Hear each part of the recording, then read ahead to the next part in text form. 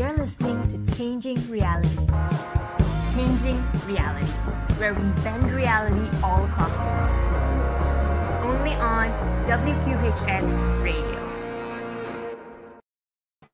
So hi everyone and welcome once again back to our show Changing Reality. If you guys are returning as our audience again, we appreciate each and every single one of you who are tuning in, who've enjoyed the stories, and who are back with us again for another amazing episode.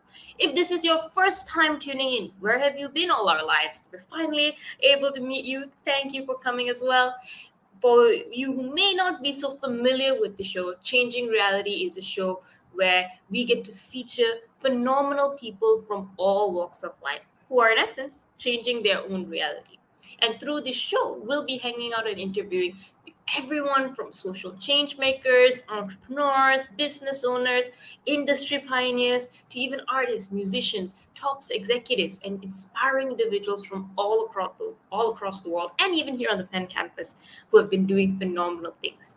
And the idea is that by hearing these inspiring stories on how they are changing their reality, we get to, in a way, be inspired by ourselves in a sense and figure out the little nuggets of wisdom from their journeys that we can apply to shorten our own learning curves, to help us chart our own courses, and to hopefully replicate some of their successes in our day-to-day lives, discovering who we are, what we want to do, and how we can create that reality for ourselves. And I wanted to do this show simply because I feel like there are a lot of people out there who do phenomenal things and make waves in the lives of those around them. And I'm passionate about uncovering those stories to others in a way so that stories can spread the brilliance and the learnings and the amazing messages that these people have in a way that not only is long lasting, but is more impactful than anything else out there. And to show you how powerful I found the kind of beauty of stories, how powerful stories have been in my own life. Stories have been the foundation of everything that I've done. Personally, I actually founded and run a youth movement called Ascendance back at home in Malaysia, where I'm from, that today collaborates not just with our Malaysian Ministry of Education, but works with education partners in 28 countries to help any student who wants to change their reality have an alternative platform for them to try things out. So we work with students from elementary all the way up to college through various sessions, programs, experiential learning activities, and so much more where they can use these things to discover their passion, learn about themselves and the world around them, and at the same time start their own careers while they're still in school that has meaningful impact not just on themselves, but on those around them as well. And to date, we've been fortunate to work with over 35,000 students, 970 communities, and as I said, from 28 different countries, enabling everyday students and incubating countless number of social impact projects, student-run initiatives, and social enterprises run by students as young as 8 to 25 years old. And the basis of all of this has been stories. It's been kind individuals who've been willing to share their thoughts, share their time, share their expertise so that others may be able to learn and replicate it. So similarly, I hope that this show is that same platform for you. So that through these stories, through these journeys, you can figure out your own path. You can go out there and do phenomenal things as well. And if there's anything specific that you want to talk about, any specific industry, specific experience, specific challenge that you are going through, let us know in the comments below. And we'll try to take as many of them as we can so that we can hopefully cover all the areas that you want to know about to change your reality as well. So without further ado, let's move on to our episode of today. Today we have with us a leader in the world of blockchain. He is not only the director and head of blockchain partnerships at Mastercard, but he's a former VP of digital partnerships and investments at BNY Mellon. He is also very, very fun, a Wharton MBA graduate who today serves as a teacher assistant to Professor Kevin Warbach in his Economics of Blockchain and Digital Assets course, which for all of you who do not know is Wharton's inaugural blockchain and digital assets course. So as TA in this section, in this amazing and phenomenal course, he actually is responsible for 80 executive education students and curating their learning journeys. During his time as a Wharton MBA student, he was also extremely involved on the many different things on campus that today influence the blockchain scene here as well. He served as the VP of Alumni Relations at the FinTech Club. He was the VP of Career Tracks at Penn Blockchain Club and was also a contributor to the Wharton FinTech podcast.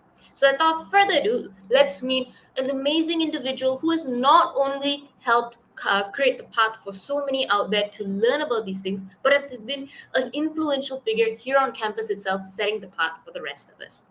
So, without further ado, let's welcome our phenomenal speaker onto our virtual stage.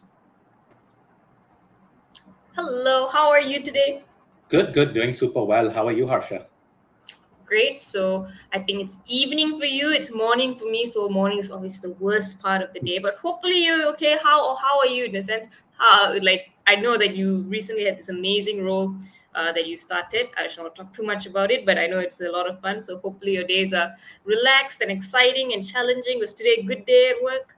Yeah. No, it was a great day. And also excited to be part of the Wharton's Economics of Blockchain and Digital Assets class.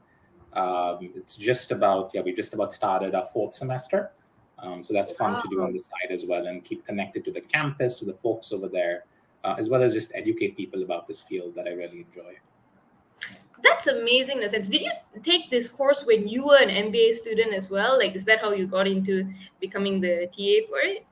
Yeah, so there actually was an initial couple of classes on blockchain. I didn't Mm-hmm. strictly take them, but I actually researched with Professor Warback. He's a well-known authority in the field. You know, you can look at him at a lot of the testimonies in front of Congress with all these crypto leaders, billionaires, and the like. He's also worked a lot on helping develop the internet, along with the Bill Clinton administration itself. So in 93, 94, he was a leader in that. And so I had the privilege actually of working with him on doing a little bit of research about the governance of how blockchain networks work while on campus. And so I think, about 6 months ago, 7 months ago, he reached out to a few folks who were involved with the Penn blockchain community, folks who we worked with before, and invited us to tutor and help one of his classes as teaching assistants. So yeah, it's a fun course. I get asked all sorts of interesting questions. I also get to learn more about different industries because I view this as a technology that spans multiple different realms, multiple different expertises. And so I'm very lucky to do this in my spare time right now and continue my relationship with Ben as well as with Professor Warback and the blockchain community. That's amazing in a sense. Before we jump right into like the meat of the interview, I have to ask, what is the one thing that you feel is different about sitting in kind of the teacher's side of the classroom compared to being a student? What's the one thing we don't see or the thing that we don't get that you realized was a bit different from the other side of the class? Yeah. I think one interesting thing is actually deadlines. So there's a very strict deadline, I think, for the class. It says that all the assignments come in at, I think 11 p.m. on a Sunday. And it's Mm-hmm. not like I'm just sitting there waiting for people at like 11:01 and closing a gate, right? And Yeah. so I think at the executive MBA level, things are a little bit more forgiving. I know at the undergrad level and perhaps even at some grad levels, discipline and submitting assignments on time and all of those kind of things are, they're paramount. But it's actually interesting when folks submit something 5 minutes late and they ask for some kind of extension. They're like, don't cut my grade. It's just an interesting phenomenon to be on the other side. And, you're obviously grading the class over the course of the next week. Um, and so I think I've always been a little bit more of a lenient person in general. But it's a fun way just to see that play out on the other side too.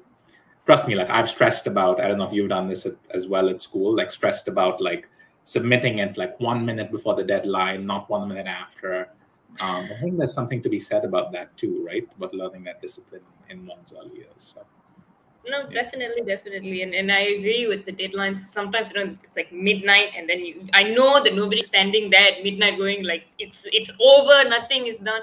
But at the same time, I think the anxiety is there, and Mhm. I during the pandemic, especially when everything was virtual, I lived halfway across the world, so there was a 12-hour time zone difference, and I remember during daylight savings time, I forgot that I didn't even know that there was that was a thing because again, Oh I've no never had way. daylight savings time. Yeah, so then the whole like hour got adjusted. I was like, why am I late? I should be on time. Then they're like, no, the clock just changed. Like the whole like time zone just shifted. I was like, what?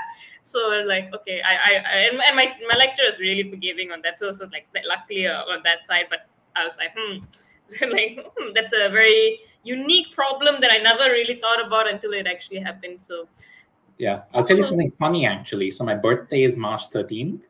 So many Oh, years, my birthday is only 23 hours. So could be worse, I guess. oh, that is so much worse than me. Oh my god, we'll have to make sure that you accumulate the extra hours, and then maybe every 24 years you can celebrate an extra day in a sense, and just be like, today's Yeah. birthday part two. But no, very very cool. That's a good fact. Happy belated 3 months late birthday. Yeah. And we'll make sure next time the time changes, we think of you as well. Jumping into your story in a sense, you come from some place which also does not notice daylight savings time. I know, but I think you're from India. You traveled to Dubai. You lived in Dubai as a kid, and then eventually you moved here to the US. You today work in something that is so futuristic, something that is really at the cusp of innovation in this whole blockchain and kind of fintech world. I'm very curious to how you started learning about these things. Was it something that was always ingrained when you were a kid who was traveling across countries? Was this something you saw, or was this something you discovered much later? Tell us about your early days in a sense. Were all of the lost and confused undergrads right in being lost and confused, or should they have a master plan like you possibly did when you were in school in a sense? Right. Now that's a really good question. But just to preface the whole thing, I think it's okay to keep asking questions, to keep reinventing oneself. I don't see any harm in doing that, when you're 20, 30, 40, 50, 60. I think the ability to learn new things, to try something different is always there within us. And I encourage everyone to strongly go to shoot for the stars, and try and, back themselves and believe in themselves and do whatever they feel is right. So just by way of background, yeah, I was born in the States, and then moved to Hong Kong. My parents were actually both, my dad and my mom were both in finance for a few years. My dad actually spent his whole career working in finance at banks. My mom worked in IT for a lot of different companies, including a large aluminum smelter in Dubai for the most part. And so I kept moving along because finance is a very, very global field, as I'm sure a lot of your classmates also enter the finance field. There are banks all over the world, there are fintechs, there are card networks, there are all sorts of different companies and great opportunities within the sector to learn and grow. There's a lot of mentorship, a lot of things that you can pick up from your peers, informal as well as informal training. So, I think it's actually quite a good field to enter right after school. There's a lot of opportunity and a lot of different ways to try. A lot of different people also enter the field. Some people are very analytical. They could go into equity research. Other folks are relationship managers. And so no 2 days are the same because the markets move so much and change, as well as the economy, as well as individual theories of finance as to what dominates. You could have the efficient market hypothesis dominating at one time. You could have things like the Sharpe ratio is involved with that. But then you could have something around CAPE and other longer term price to earnings theories going about. And you could have something like crypto, where a lot of it's just based on speculation. The theories are being built about it now, but it's a 10-year asset class, unlike equities, which are probably 300-400 years old. So to that end, we were all finance folks. Both my parents were in finance. My dad was working at different roles in Hong Kong with foreign banks. And then Hong Kong was being handed over. And I think that presented a lot of uncertainty to a lot of expats living in Hong Kong, as it did with a lot of folks just living as residents too, right? And so my family were Indian origin. And so we went back to India, to Mumbai, and started life back over there. And so for a few years, we were in Bombay, and then we heard about this amazing city full of expats, full of opportunity coming up named Dubai.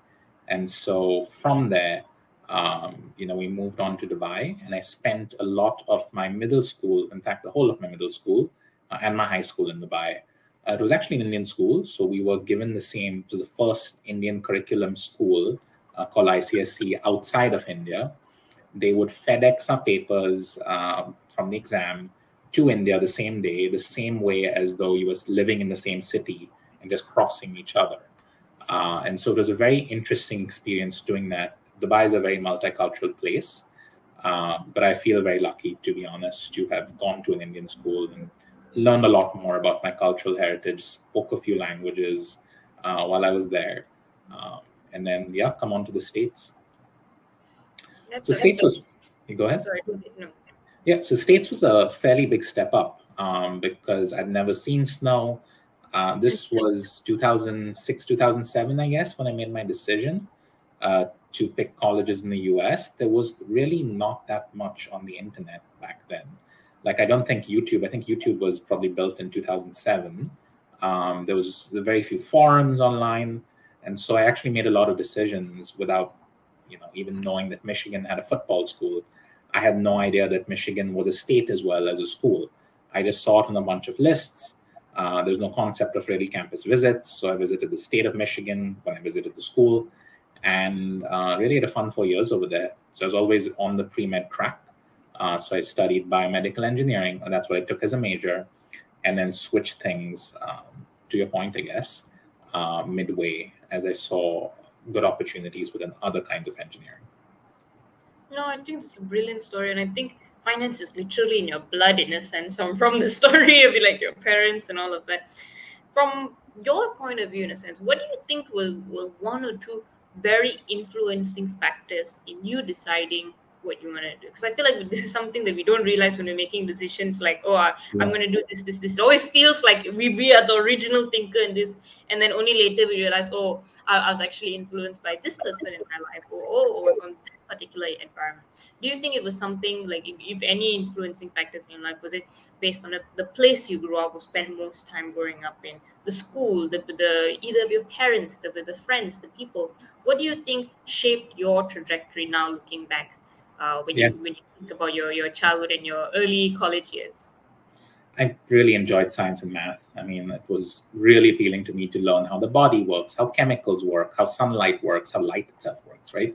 So it was so unbelievable, this opportunity to be in this era where we have such a strong understanding of this field, and yet we're pushing limits every day, right? There's so much advanced technology that's out there that we're on the cusp of innovating. I don't think a lot of them are perfected yet, right? You have things like autonomous vehicles, 5G, IoT, 3D printing. You have all sorts of renewable energy. We're looking at space travel right now as well. And so I think there's a lot of very interesting tech that's out there. And even though I'm not necessarily the person who stands outside or sleeps outside an iPhone store, or like is abreast of all the latest developments in the tech sector, in general, math and science and the technical side of things interest me. So it really made sense for me. I mean, bio is my favorite subject in school. I think that being a doctor, is that the same for you as well? Now, bio is my favorite subject, but I faint at the sight of blood, so definitely not a doctor, but love bio as a subject, ironically. Yeah, so I'm the same way too. So I wasn't the biggest fan of dissections and whatnot. We actually couldn't do them in my school, funnily enough, just given like the country that we were in at that time. But no, I was really interested in building things in the human body. And so I worked at the Veterans Affairs Hospital. There was a tissue engineering project at University of Michigan. And they actually encourage a lot of students to go and do research, to go and try new things. And so I decided to give that a shot. I really enjoyed working there. But I thought that the path to being an MD, PhD would be very long because you have to be a doctor and a PhD. And so I switched over. So this is why I got a little bit lucky, right? My school is very strong for many different kinds of engineering. And it just so happened that we're very strong for industrial engineering with all the cars, it's the University of Michigan, right? So it's really a car school. You've got the big 3 car companies knocking at the door. You have a lot of tremendous industrial places all around. You have a lot of recruiting that goes on for a lot of the top companies. I was very interested in airplanes and cars and the like. And so I switched over to industrial engineering. I think the summer of the internship, so the summer between junior and senior years, is where a lot of students get the internship, which they try and parlay into a full-time job offer, right? I think I had offers from a consulting firm, a bank, an oil company, a machinery company. Basically, any industry that was out there, they were like, we want you to come work for us, any industry. Exactly. But it was informed by the fact that, I graduated in 2011. And so 2010 was that big summer internship. 2009 was the big recession. And so a lot of folks just applied to a lot of different things in that frenzy, I guess. And so I was very interested in that. I was also on track to do a 5-year master's at Michigan, and then probably go into consulting. So one of the managing consulting firms, right? That a lot of young students actually go and want to work for, or go spend their whole lives, preparing for. So I was on track for 5-year masters. I thought, okay, let me work at a big bank that will set me apart from other folks who work doing industrial engineering at a power plant or at something else. And I actually enjoyed working at JP Morgan so much that I stopped doing my 5-year masters and then worked at JP Morgan full time. And so I joined a formal analyst program in the city. It focused on many different parts of the bank, everything from trading to sales to relationship management to product. And I really enjoyed my time over there. There were 50 of us coming from all over. I think the first day they made folks raise their hands and ask how many of the folks in the incoming class were born in the state of New York, or actually born on Manhattan Island, in all fairness. I think only 1 or 2 of those 50 were. And so just an amazing opportunity, amazing company, of course, an amazing group of friends, a lot of whom I'm still in touch with today. That is absolutely amazing, and I love how in a way you slowly edge towards the world of finance in a sense. What do you think was like when at this point you didn't really? I mean, you probably took a couple of courses in finance, but you were majoring in something completely different. Mm-hmm. When you stepped into this role in a bank in this analyst program, trying out different things, what were the things that engaged you or made you feel like this is an amazing place, this is an amazing experience, I should stick to this? Yeah. I enjoy the markets. So the markets itself are mathematical. The markets itself, you do need a lot of... the math side. Okay, I see the connection. Sorry, continue. Yeah. And so it's a fun, engaging game full of smart folks. It's a lot like a school. So in fact, like my transition, funnily enough, I thought my transition to an MBA at Penn was a lot easier than a lot of other kids who'd come in from different backgrounds. Even though I'm not from the US, it was quite a natural cultural as well as intellectual transition to move from, a job at a big bank in the northeast of the US into grad school. Undergrad was a big transition, as you can well imagine, coming to a new country. It's a very different culture. There's all the snow. There are a lot of folks in big state schools who come in with hundreds of friends from their high school, like they've dreamt of coming to the school since they were 5 years old. And here I am picking the school out of a list, not even knowing, the history, the this, the that, not even visiting the state, right, before I'm coming in. And so, I think it was an interesting experience. My sister, funnily enough, actually also, she works in finance right now. She's done banking, she does private equity. She went to Wharton as well as an undergrad. And so I think that aspect of the markets, being able to talk about something, we bounce ideas off each other all the time, and bounce concepts and bounce news articles as well. It's a very engaging and rewarding field, I think. And of course, like folks, hopefully, at some stage get to manage their own money, which is also a very fun experience too. So I'm someone who constantly checks my phone. You see different things in the market. You come up with new ideas. And actually that led me into crypto quite easily. The interest in finance, the interest in technology, the desire to see new things on the horizon, whether it's tissue engineering or whether it's the next great thing in this field, led me quite naturally actually to Bitcoin and to crypto and to blockchain. So you see, like this paints the prediction of crypto and blockchain as a much bigger deal in a sense, simply because you have a kind of history of predicting cool things. So again, tissue engineering, amazing, pioneering, groundbreaking. And then now, like the next thing you pick obviously has to be equally cool and interesting and groundbreaking. So I see the connection, the tech, the finance, the maths of the markets in a way. So I see how that aligns with your interest. When was the first time that you started being aware of crypto in general, in a sense, and starting to think, this is fascinating, I want to learn more about this in a sense? Because it's not something that was traditionally, or maybe it was about like when you were probably graduating and picking what career to do. So at what point in your career did you start getting a little interested, trying to figure out this field a bit more? Yeah. So around 2016, 2017, I'd heard about it before, but I was working in a fairly conservative company. So a lot of folks, in fact, a lot of folks who graduate from Penn will work in industries where they have to ask permission before they trade stocks for conflict of interest reasons, right? Like there's a lot of sensitive information that's in auditing firms, consultancies, banks, and so you shouldn't be trading on that information. That made it very difficult to trade something like Bitcoin and other cryptocurrencies because there was no way to ask your company because the asset itself was so new, right? You could ask the company, can I trade Apple stock? Because that was a common asset and maybe someone else is doing a deal in some other part of your company. And so you can't trade Apple stock. But essentially, it also didn't make it very satisfying. And if you think about it, if there's a deal being struck in some other part of the company, you may not be able to buy or sell a stock at a time. That sounds good. But if you're buying and selling a stock, and if you say you bought a stock and you're long that stock, right? If you don't have certainty about when you can sell it, it actually really destroys your enjoyment and your, your ability to trade effectively, right? That's quite a big uncertainty to place in. And all of these companies I've worked at predominantly are large global companies with a lot of different business units. And so I think that that's what prevented me from actually putting my own money into crypto. Our CEO, Jamie Dimon, was also very famously anti-crypto. I think he said something like, if I hear anyone's trading Bitcoin, I'll fire them. Anyone who's so foolish. I mean, you can look up the exact quote.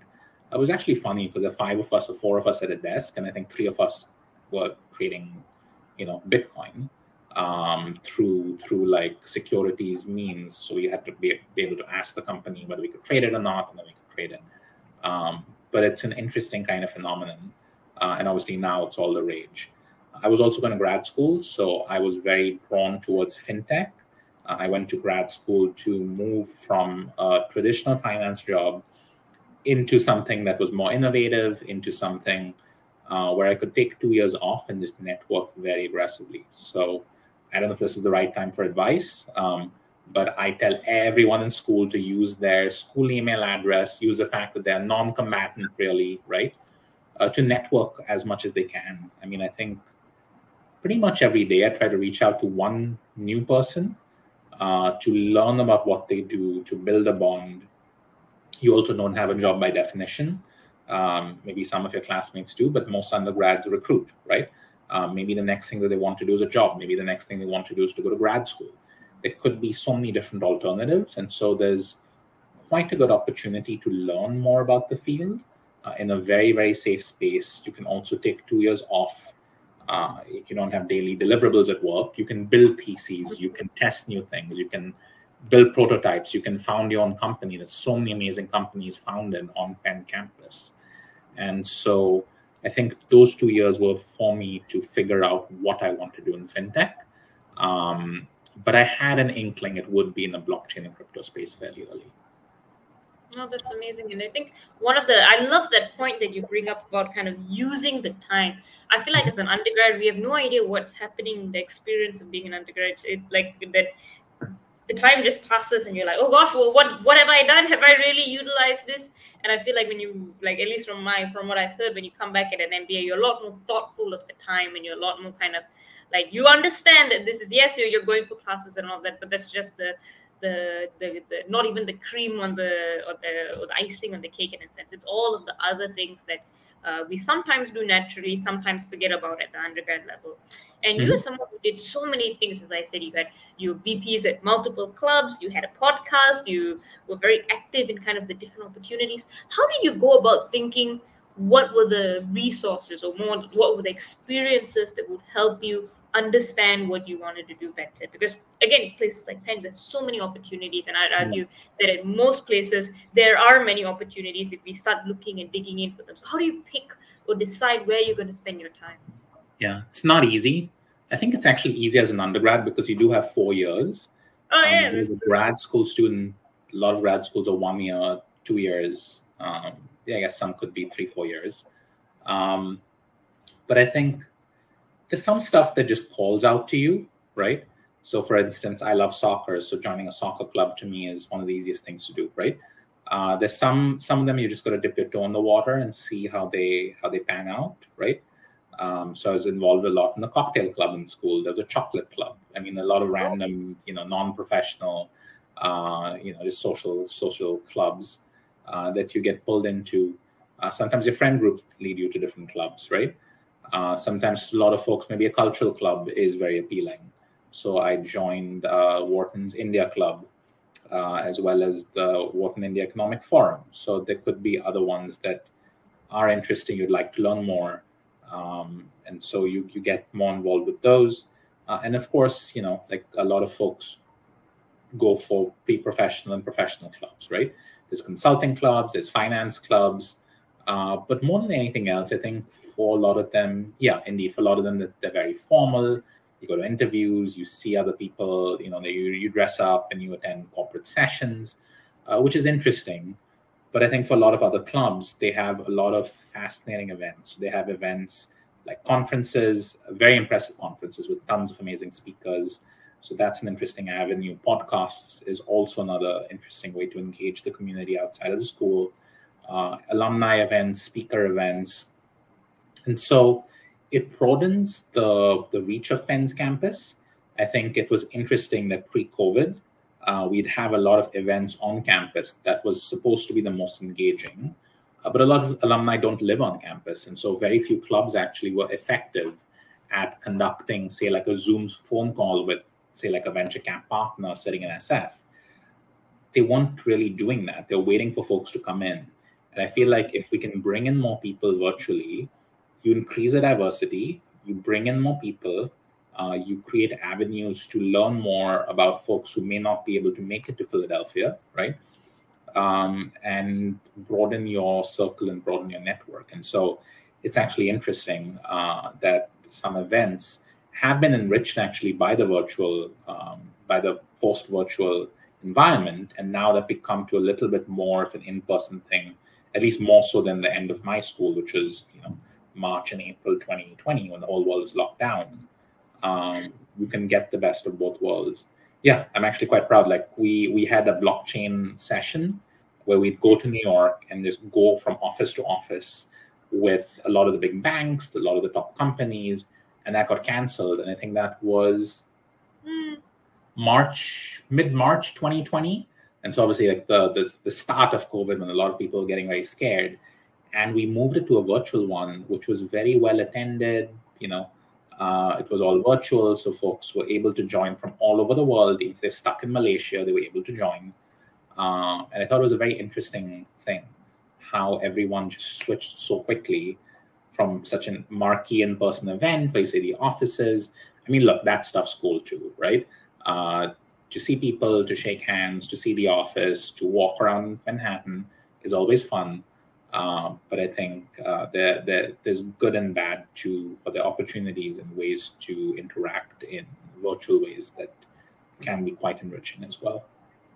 No, and I definitely agree with that, simply because even right now, I one of the clubs I lead kind of organizes these, I wouldn't say necessarily virtual, but I would say international events where we're intentionally making it virtual, simply because we saw during the pandemic the ability to learn from so many more experiences, simply because we weren't limited geographically, in a sense, and we were able to connect with people who, for example, even in the US itself, San Francisco, Michigan, in different parts of in the states, in a sense, and of course bringing people from across the world to exchange experiences and to learn from them. And that just gave us kind of like a much broader context to the work that we were doing. So even now, I feel like virtual events still has a place. I mean, of course, as you said, we love conferences and the door to door, and nothing beats being there physically. But I feel like there is so much value in the virtual world that we are all still at the very precipice of discovering and experimenting with. And now we can do it with a lot less stress and a lot less pressure that the pandemic is over. We can do it for fun, actually, more than because we have to. You also did, like, as I said, so many different things: conferences, podcasts, in person, virtual. Tell us about one or two experiences that taught you something about this fintech industry that we can't get from the books and the courses. I mean, books and courses are amazing, especially at Penn, out of this world.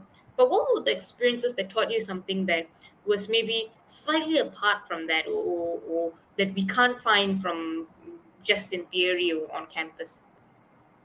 Yeah. So a lot of the founders themselves are very approachable people. So you'd speak to people, they'd be walking around on campus. They're multi-billionaires, but I don't know if this is like a blockchain-centric thing. They could have founded some of the largest coins, and they come in and just speak at an event, and they're like the most unassuming folks you'd ever speak to. And a lot of them don't articulate absolute certainty about what they've done or what the direction that something is going in or not, which is kind of interesting. I think that's permeating a little bit more into society, a little bit more humility. I think COVID really changed our view on what it means to be a corporate leader, on what it means to, say, even like be in an office culture.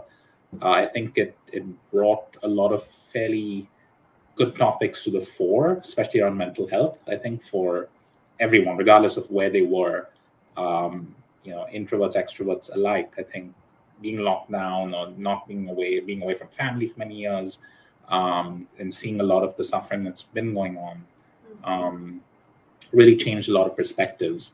And so it's interesting to see how folks articulate and navigate uncertainty, even if you believe that they've created the coin or they've built the company or they've built an industry. It's interesting to see how they look at different trade-offs and how they look at the future as well. I think there's enough humility to say that there's no real crystal ball as to where, at this stage, right, the economy goes, where all of these advanced technologies go. I mean, I've been hearing about, say, things like 3D printing being the next big thing for the last 10 years. And there's so many new things at the forefront that I would like folks to engage in. And that leads into my second point, that I would strongly encourage anyone on a campus, whether you're, you don't have to be in engineering to engage in advanced technology. You can engage with this in many, many different ways. You can craft a story around it. You can help commercialize it. You can help, obviously, in the medical and medical allied fields, there's so much interesting work that's been going on around, say, like protein folding mixed with supercomputers, right? You do need experts from many different fields to weigh in on the different challenges, both technological but also ethical.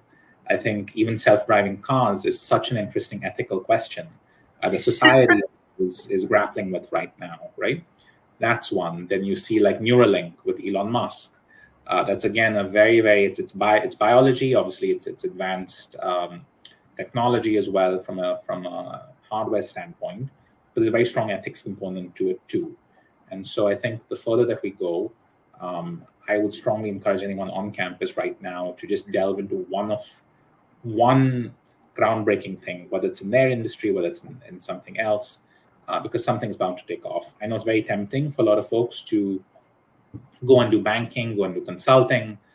You prep for the interviews, and I think, like you're done with it. I think that's awesome. But at the same time, if you can go to a company and say that I want to be a specialist in this specific field, oftentimes they might be able to accommodate you. Maybe not on your first job, maybe not on your second job, but certainly on the third rotation or so. That's actually how I got my job in blockchain and my internship, specific to me.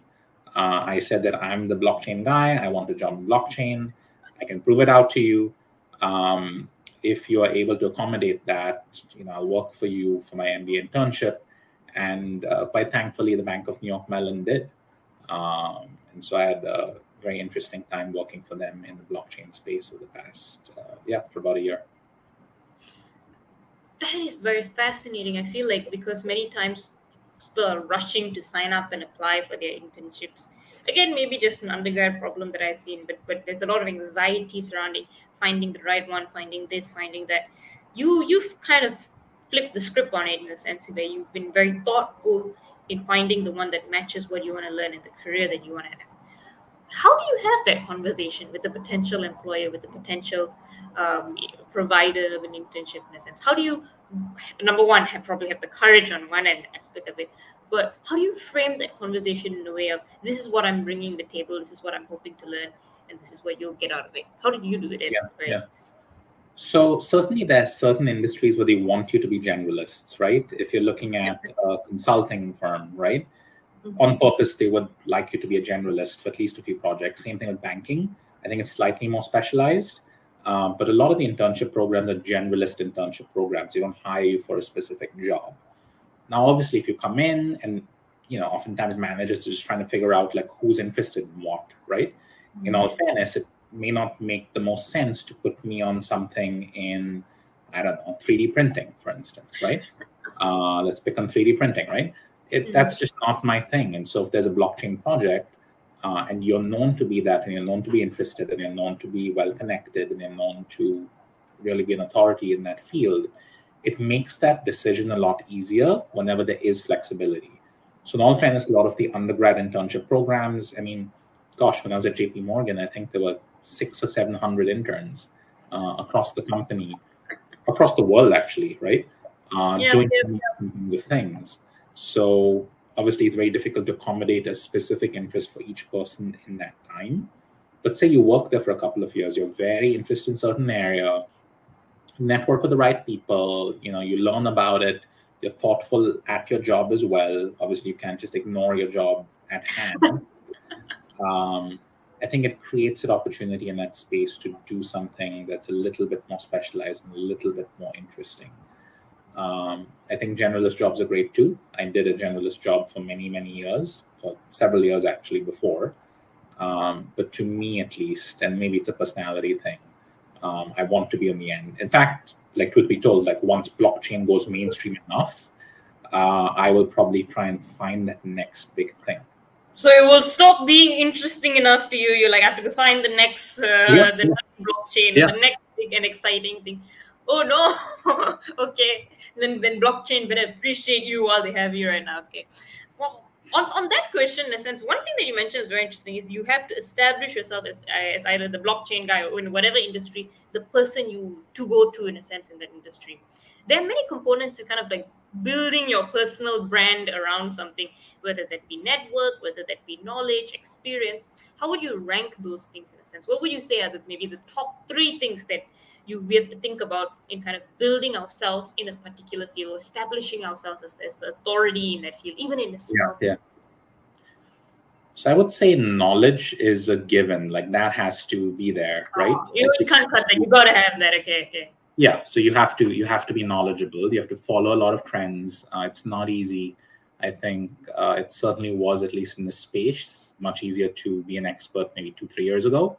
When I was in grad school, a lot of folks who were approachable to me, may not pick up a student's call right now. The same way that it's easier to get in touch with a founder in a smaller industry, it's easier to probably hang out with a lot of the tech multi-billionaires in 1993 than it is right now, right? That's just a reality of the space that, sometimes folks manage companies with hundreds of thousands of people versus 30 people in a garage, right? Or maybe not 30 in a garage, maybe 30 in a WeWork, 3 in a garage, right? That's the time to build those relationships. And so I would say, so knowledge, of course. The next one is network. What I've also found is sometimes folks over-index on meeting very senior managers. I actually go after a lot of folks. A lot of the most successful and best cold calls are folks who are maybe alumni, maybe folks who are just young professionals. They'll pick up the phone. They may be able to understand where you are in life, how the market works right now versus, maybe it's outdated information. Because education changes a lot as well, right? Like going to Penn now versus going to Penn like 30, 40 years ago. And I guess getting into Penn maybe 20 or 30 years from now, it's just such a different ballgame. Even I've seen the college admissions for undergrad change so rapidly for both Penn as well as Michigan. I'm an interview for actually both schools. So much than when I was applying to school, right? Like folks have so many accomplishments. They know so much about the school. There's so much information that's available online right now. And so I would say that's the next one, that the network, not necessarily with the most senior people. And I would say third is, and I've not done this particularly effectively myself, truth be told, is a lot of folks are actually very good at getting their word out, whether it's a Substack, of course, podcasts. You could have podcasts. You could publish on a Medium. So there are many different. Twitter is big in the crypto space as well. I've just not, that's just not my personality. So I've not gotten to do too much of that. But I would encourage folks who that's authentic to really reach out and share the knowledge on a more public forum like that. Very, very good advice, I'd say. And I think all three of those are salient across industry. So again, not just specific to crypto and blockchain, of course, very impactful in that, but also I Mhm. think in anything, as you said, knowledge, network, and also kind of, I would say publicizing it, but maybe sharing what we know a little bit and putting ourselves out there is definitely helpful. Mhm.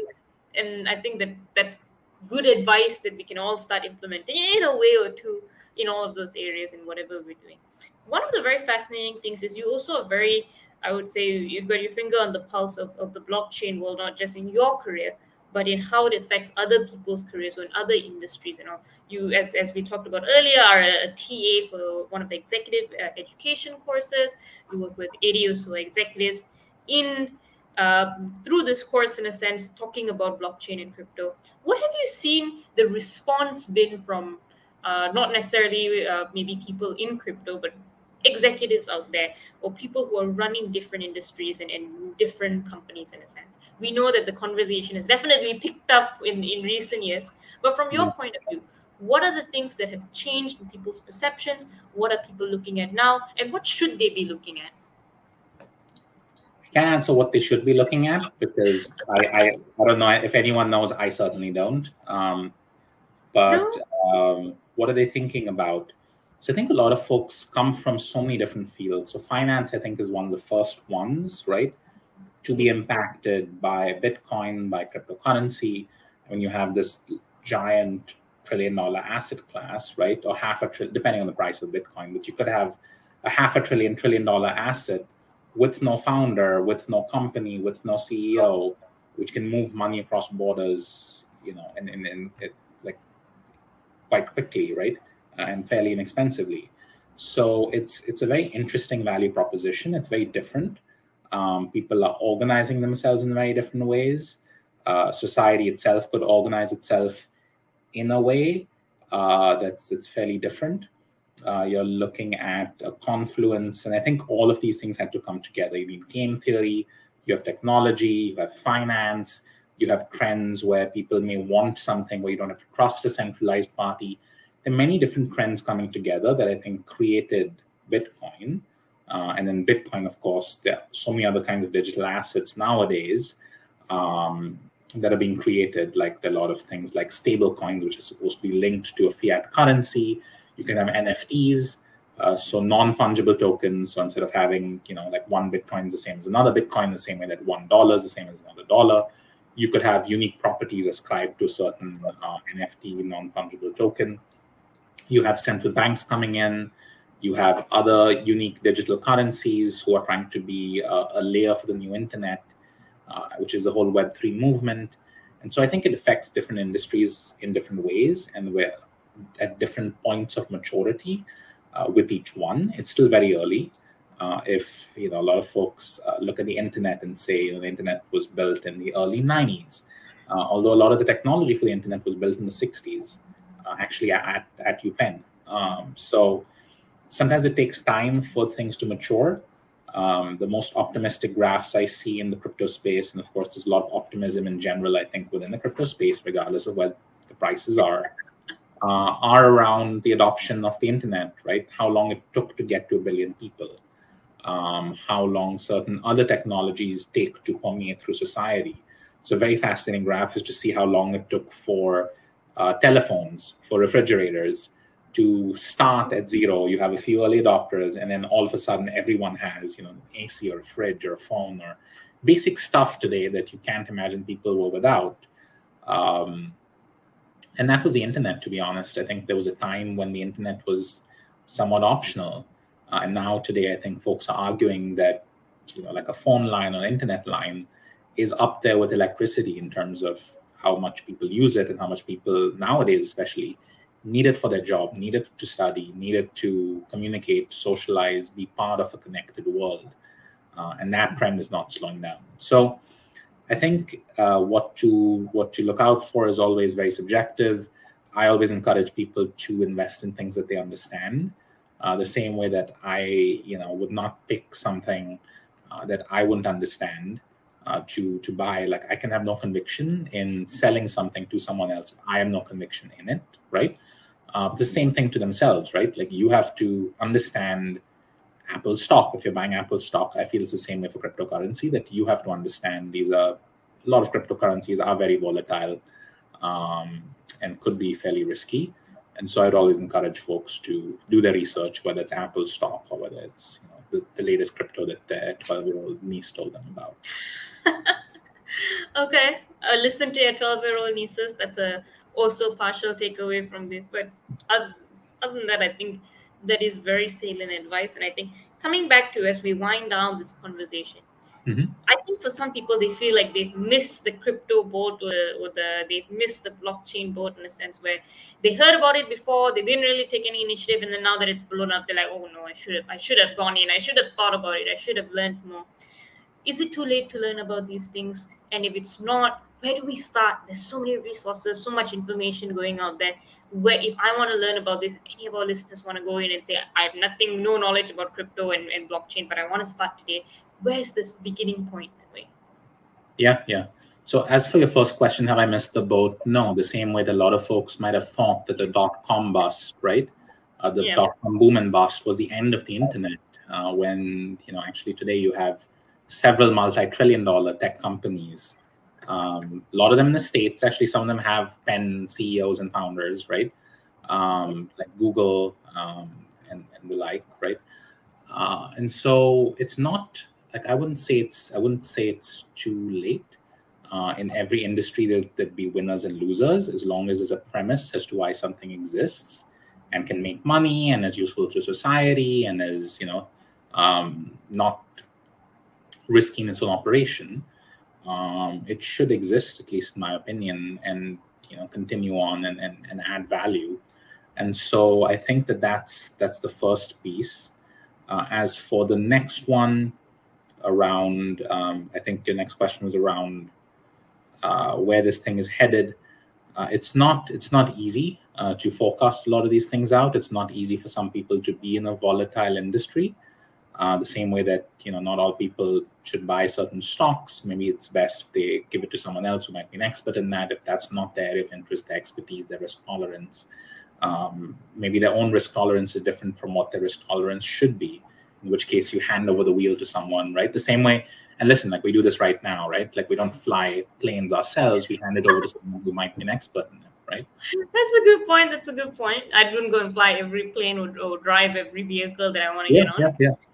And so I don't think people should feel as though they've missed out. There's still billions of people who've never heard of cryptocurrency who don't use it on a day-to-day basis. Again, like I'm not someone who's extremely bullish and thinks this is the only way and this is the best way. I think it's promising. But I also encourage folks to look at other things as well, look at what's going on in society, look at other interesting technological, societal, economic, sociological as well, innovations that go on. And I think that's what really excites me. Yeah, I came from a very traditional background. I worked 7 years at a big bank, went to Wharton Business School. But I think now the school has given me an opportunity to test different new things, given me a lot of classmates who work in these sectors. You can tap them on the shoulder and ask them, what to do. A lot of folks, by the way, tap me on the shoulder and ask me what to do. That's what you get when you have a reputation of being someone very interested in a space that's a very niche space. But at the same time, you have this amazing network of folks who are more than happy to help you out, to give you that first little push. So that's one. What if you don't have that? All the information is there online. I think curating it and spending that time is a little challenging. It's very challenging, actually. So find some reliable sources. You have Messari, you have The Block, so Messari, The Block, just one word. They're different resources, the same way that in finance you have Reuters and Bloomberg and a lot of these well-known, reputed names. Crypto has its own reputed names. What I do avoid signing up for, and unfortunately crypto is a controversial thing. There are a lot of fairly biased opinions. A lot of folks who own a lot of cryptocurrency who may have one opinion because they own a lot of a certain asset. You could say the same for like folks who own Tesla stock, right? Maybe they, right? And so it's a similar kind of phenomenon, perhaps. And so a lot of the news articles sometimes are not very appealing to me. from the fairly mainstream news sources. But I would say that there are different ways to engage as well. So if there's an interesting project you're interested in, you can get onto Discord or Telegram, which are most commonly used in the crypto industry. You go to Medium. You can find some interesting Substacks as well if you're into that and want to subscribe to a particular author and support them as well. I know A16Z Crypto School is something that other folks encourage. And I guess, yeah, you could also sign up for Wharton's EMBA class if that's something that interests you too. Okay, yeah, very good pursuits, so channels of pursuits, and I like how you are relatively unbiased in this, in a way, in a sense, and that's actually very solid advice of where to get started from an unbiased opinion. I like that. Thank you for being on the show. I think I personally am a little bit more interested to learn about the space. I'm a little bit more interested in growing my own career in the field that I'm in, and I really appreciate your advice. You're obviously a very thoughtful person in the way that you craft your career, in the way you interact with those around you. So I really appreciate you coming on this show, talking to us in a sense, and giving a little bit of that wisdom to our current students and people like me who are probably just starting to figure out what to do, where we should get started in the things that we're working on. So thank you so much for your time, and I really appreciate you being on the show. And if there's any other way that I was able to reach out, I please do hope that they do. Sounds good. Thank you. This was awesome. All right. And with that, I guess our show for today shall come to a close. We shall wrap it up for today. And to our audience, thank you once again for joining us today on the show. We always enjoy having you with us in these conversations. So make sure you let us know how you felt in the comments, like, subscribe, do all of that stuff, and reach out if you have any questions or if there's any other fields, topics, things that you want to explore. And with that, it's us signing off. Bye. You're listening to Changing Reality. Changing Reality, where we bend reality all across the world. Only on WQHS Radio.